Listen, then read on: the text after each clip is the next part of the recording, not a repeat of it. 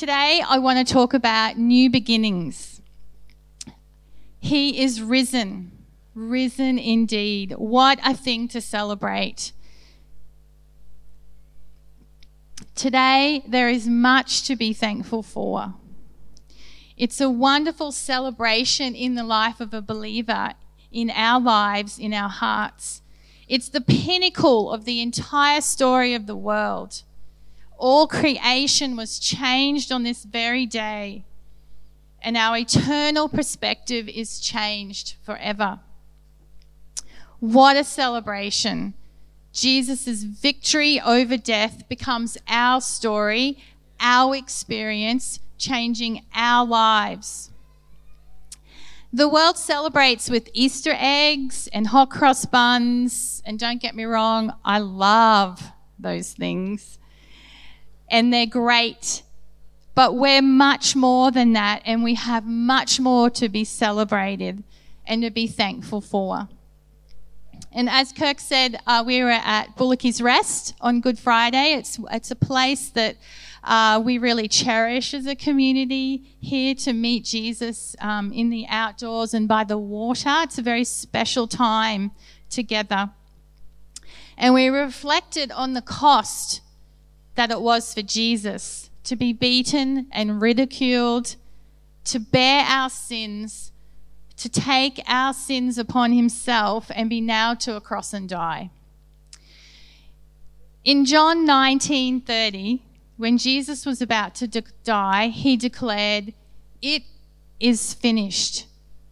He was declaring that the debt owed by mankind, the debt of sin, has now been paid. And his sacrifice can never be duplicated. His love can never be outdone in that moment. The life that he laid down was a payment for the lives we've taken up. And Jesus was making everything right again, reconciling us back to the Father. He paid our bill for the sins we've done in the past, the ones we might do today, and the ones we'll probably do tomorrow.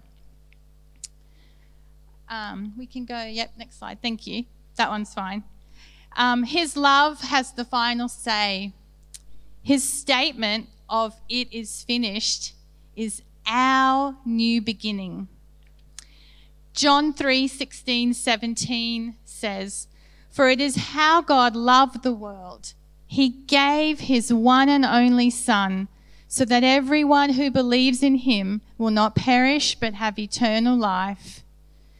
God sent his Son into the world not to judge the world, but to save the world through him."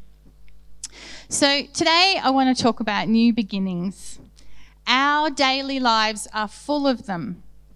Some are welcomed with glad hearts, new relationships, new employment, starting school, getting a pet, getting your driver's license, having children, growing up, moving out of home. Just a small snippet of new beginnings that we experience in our lives. And some new beginnings are not invited or celebrated. The loss of a job, the loss of a loved one, the loss of relationship, enduring illness, enduring mental health. COVID-19 has certainly forced the entire world to experience new beginnings, to pivot, change constantly, consistently, and unexpectedly. The experience is both loss and new growth. And churches are not void of that experience. Church communities, people who love Jesus all over the world, and certainly here at Pine Rivers, we have been, and it continues to be, a part of the story that we're living. The resurrection of Jesus is the biggest event in history. It's a new beginning of the final putting to right of all things. His defeat of death assures us of eternal life with him and his Father.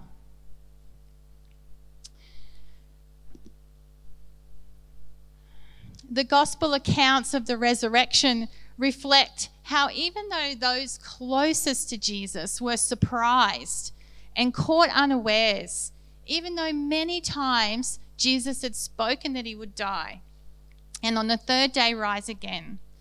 So let's read together. If you have your Bible or you have your phone app, it'll also be up on the screen. The account of when Mary found the empty tomb. So John 20:1-18. Early on the first day of the week, while it was still dark, Mary Magdalene went to the tomb and saw that the stone had been removed from the entrance. So she came running to Simon Peter and the other disciple, the one Jesus loved, and said, "They have taken the Lord out of the tomb, and we don't know where they've put him." So Peter and the other disciples started for the tomb. Both were running, but the other disciple outran Peter and reached the tomb first. He bent over and looked in at the strips of linen lying there, but did not go in.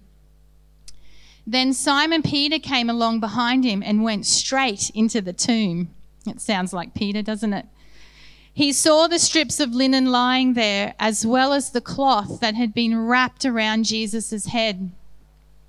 The cloth was still lying in its place, separate from the linen. Finally, the other disciple who had reached the tomb first also went inside. He saw and believed. They still did not understand from Scripture that Jesus had to rise from the dead. Then the disciples went back to where they were staying. Now Mary stood outside the tomb crying. As she wept, she bent over to look into the tomb and saw two angels in white seated where Jesus' body had been, one at the head and the other at the foot. They asked her, "Woman, why are you crying?" "They have taken my Lord away," she said, "and I don't know where they've put him." At this, she turned around and saw Jesus standing there, but she did not realize that it was Jesus. He asked her, "Woman, why are you crying? Who is it you are looking for?" Thinking he was the gardener, she said, "Sir, if you have carried him away, tell me where you've put him and I will get him." Jesus said to her, "Mary." She turned towards him and cried out in Aramaic, "Rabboni," I think that's how that's said, which means teacher. Jesus said, "Do not hold on to me, for I have not yet ascended to the Father. Go instead to my brothers and tell them I'm ascending to my Father and your Father, to my God and your God." Mary Magdalene went to the disciples with the news, "I have seen the Lord," and she told them that he had said these things to her. I just love that account. When you have a look at the story around that scripture, I think I can say with a fair amount of certainty that Mary Magdalene, Mary, Jesus' mother, his family, and all of the disciples did not see this event coming. And they did not see it as a new beginning at first. Let's think about this for a moment. They've just watched their friend, their beloved Saviour, their son, their brother, die a most brutal death. An innocent man crucified and put to death on false charges, powerless to stop it. Can you imagine? I sat yesterday pondering that for a little bit and thinking about the depths of their grief that they would have felt and were still feeling on that third day. Even though Jesus had taught them and instructed them and told them what was happening, when it's actually happening, they still didn't understand. And I think we have experiences of that sometimes in our life too. We can understand something's going to happen in theory, and when we get there in practice, we don't understand what's going on.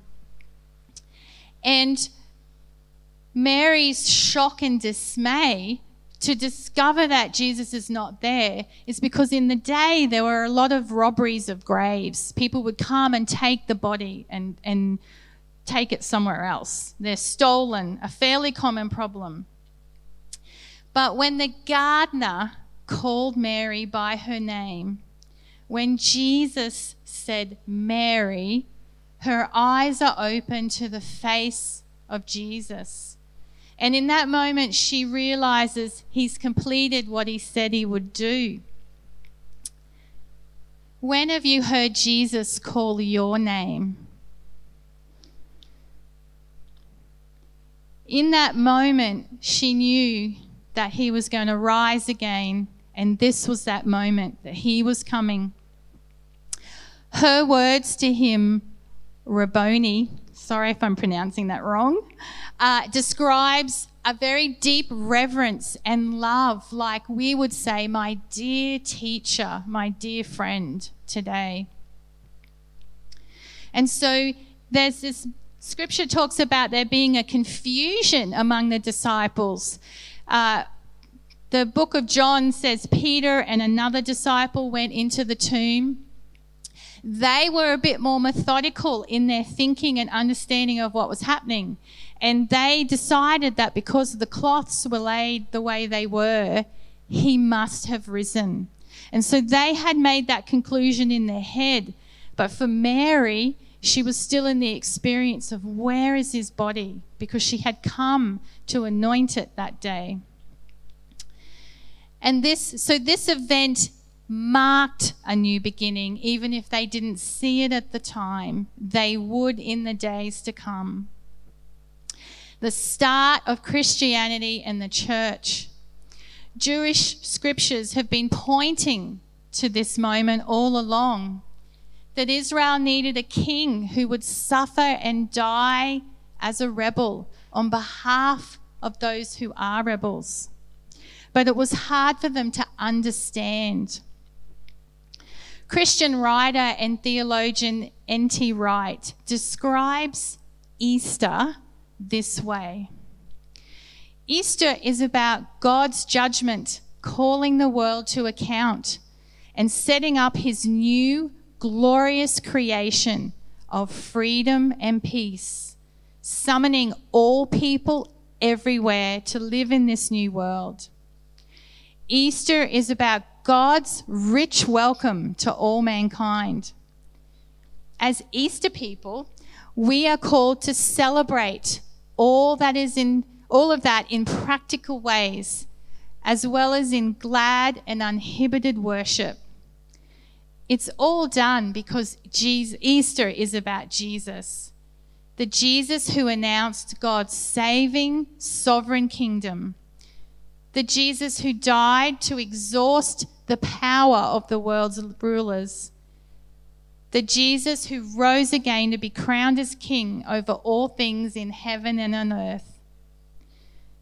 God gives us grace this day and from now on to live as Easter people, celebrating Jesus' love and joy at his table and making his kingdom and justice known in his world. So Jesus going to the cross and his resurrection is victory through substitution. He allows us to be heaven on earth people. We're now signposts for the kingdom here and now. And all authority has been given to us. And our world is in desperate need. As believers in Jesus, we carry the hope, the authority, the power, the love, the transformation that is available to us all. N.T. Wright goes on to say that we often think Easter is the happy ending to the story of Good Friday. No, the cross sets us free as image-bearing humans, as God's royal priesthood, to be people of worship and witness, to be people of celebration and service, to be people of justice in a world of injustice, really important one right now, of truth in a world of lies, equally important, of beauty in a world of ugliness, bringing freedom in a world of slavery, bringing the power of healing love, genuine spirituality, bringing heaven and earth together in a world of counterfeits. The cross is about the outpoured love of God, and the longer we look at it, and isn't it beautiful today? Thank you to Hannah for just decorating the cross in just such a beautiful way of new life. The cross is about the outpoured love of God, and the longer we look at it, the more our own love should be kindled in return. So what does the resurrection mean for us? What are the new beginnings offered to us? Where are we up to? Awesome. You can go to the next slide if you like.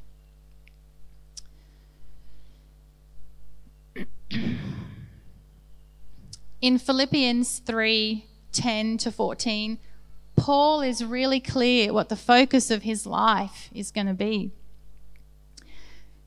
I want to know Christ, yes, to know the power of his resurrection and participation in his sufferings, becoming like him in his death, and so somehow attaining to the resurrection from the dead. Now, not that I have already obtained all this or have already arrived at my goal, but I press on to take hold of that for which Christ Jesus took hold of me. Brothers and sisters, I do not consider myself yet to have taken hold of it, but one thing I do know, forgetting what is behind and straining towards what is ahead, I press on towards the goal to win the prize for which God has called me heavenward in Jesus. So Christ being raised from the dead is the key to the power that we get to hold, that is entrusted to us. But yet the Jewish people at the time were still confused, and I think I would have been as well. How could a humble man become king of the world through weakness and self-sacrifice, when they listened to many voices that told them it was to look a different way? So let's just quickly look at 10 things on how the resurrection of Christ achieves powerful things in our lives. Number 1, the resurrection of Jesus affirmed all that he said he would do. The truth about everything Jesus taught depends upon and is proved by his resurrection. It gives authority to his words, especially his own prediction that he would conquer the grave. Mark 8:31 says, he began to teach them that the Son of Man must suffer many things and be rejected by the elders and the chief priests and the scribes, and be killed, and after 3 days rise again. The resurrection of Christ validates his message, his mission, and more than that, the resurrection confirms who Jesus is. He was not merely a martyred teacher. The fact that he conquered death affirms he is the promised Messiah. The resurrection shows his sacrifice was acceptable to the Father, and it clarifies his lordship and provides proof of his deity. Number 3, it vindicates Christ's suffering and death. Jesus died intentionally to purchase our salvation. He did not die in vain. His mission on that day was fully accomplished. 4, he conquers death for us. I am the resurrection and the life. Because I live, you shall live also. Because he rose from the grave, death is no longer an issue for us, and we can replace fear with confidence and security. And right there is our new beginning, that we can live in eternity with Jesus. And he gets to introduce us to our Father. And that's what we celebrate today in his resurrection. Number 5, he frees us from our sins. Another new beginning. We don't need to do anything. I currently am stuck in my daily readings in the book of Leviticus. I don't know if anyone's ever fully read that whole book. I'm sure you have. It's a challenge.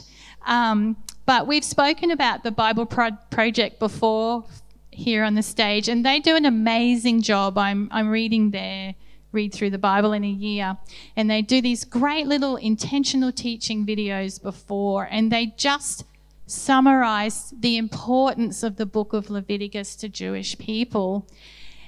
But I say thank you, Jesus, that we live in such a time where we don't have to do those practices. They were very important to them as people, and they valued them because what it did was that those practices allowed them to enter into the presence somewhat of God, to get closer to him.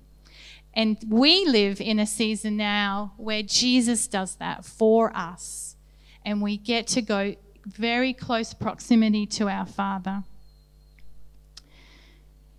For Romans 6:5-7 says, "For if we have been united together in the likeness of his death, certainly we shall also be in the likeness of his resurrection, knowing that our old man was crucified with him, that the body of sin might be done away with, that we would be no longer slaves of sin. For he who had died has been free from sin. So we died with Christ, we raised with Christ, sin has no power over us, and we walk free from sin." Hallelujah. What an amazing freedom. What an amazing new beginning for us. 6, he defeats Satan. Satan is no longer our master. We serve a risen Lord whose victory over evil is assured.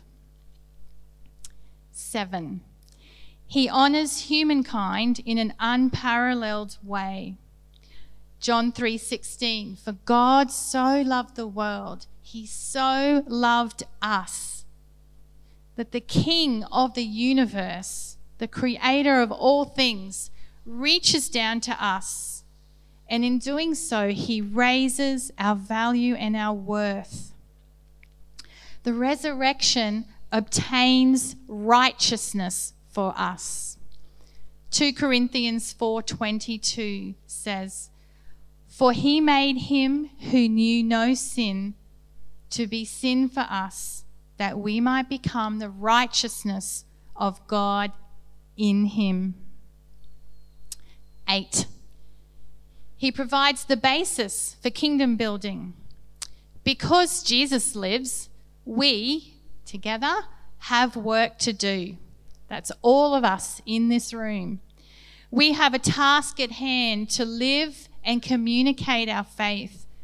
What we do for Jesus will last, will be effective. Our efforts will not be in vain. The resurrection is the foundation upon which we build. The risen Christ authorizes us in the Great Commission to go and make disciples. Matthew 28:18, "And Jesus came and spoke to them, saying, 'All authority has been given to me in heaven and on earth.'" 9, he sustains our hope. Because Jesus rose, we are established in the certain hope that we too shall rise again. Peter writes, "By God's great mercy, we've been born anew to a living hope through the resurrection of Jesus from the dead." And 10, he reveals a new way of being human. We now live in the power of the resurrection, which permeates all that we do.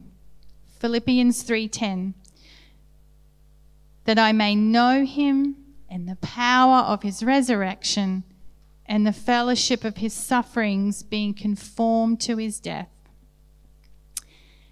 And my husband's favourite scripture, Galatians 2:20, I've been crucified with Christ.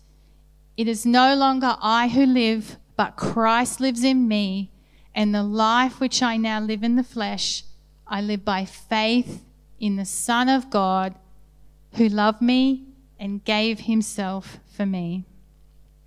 2 Corinthians 5:17, therefore, if anyone is in Christ, he's a new creation. Old things have passed away. Behold, all things have become new. New beginnings. Every endeavour of ours that we do, every time we pray for someone, every time we talk about Jesus, we're doing the work that he asked us to do.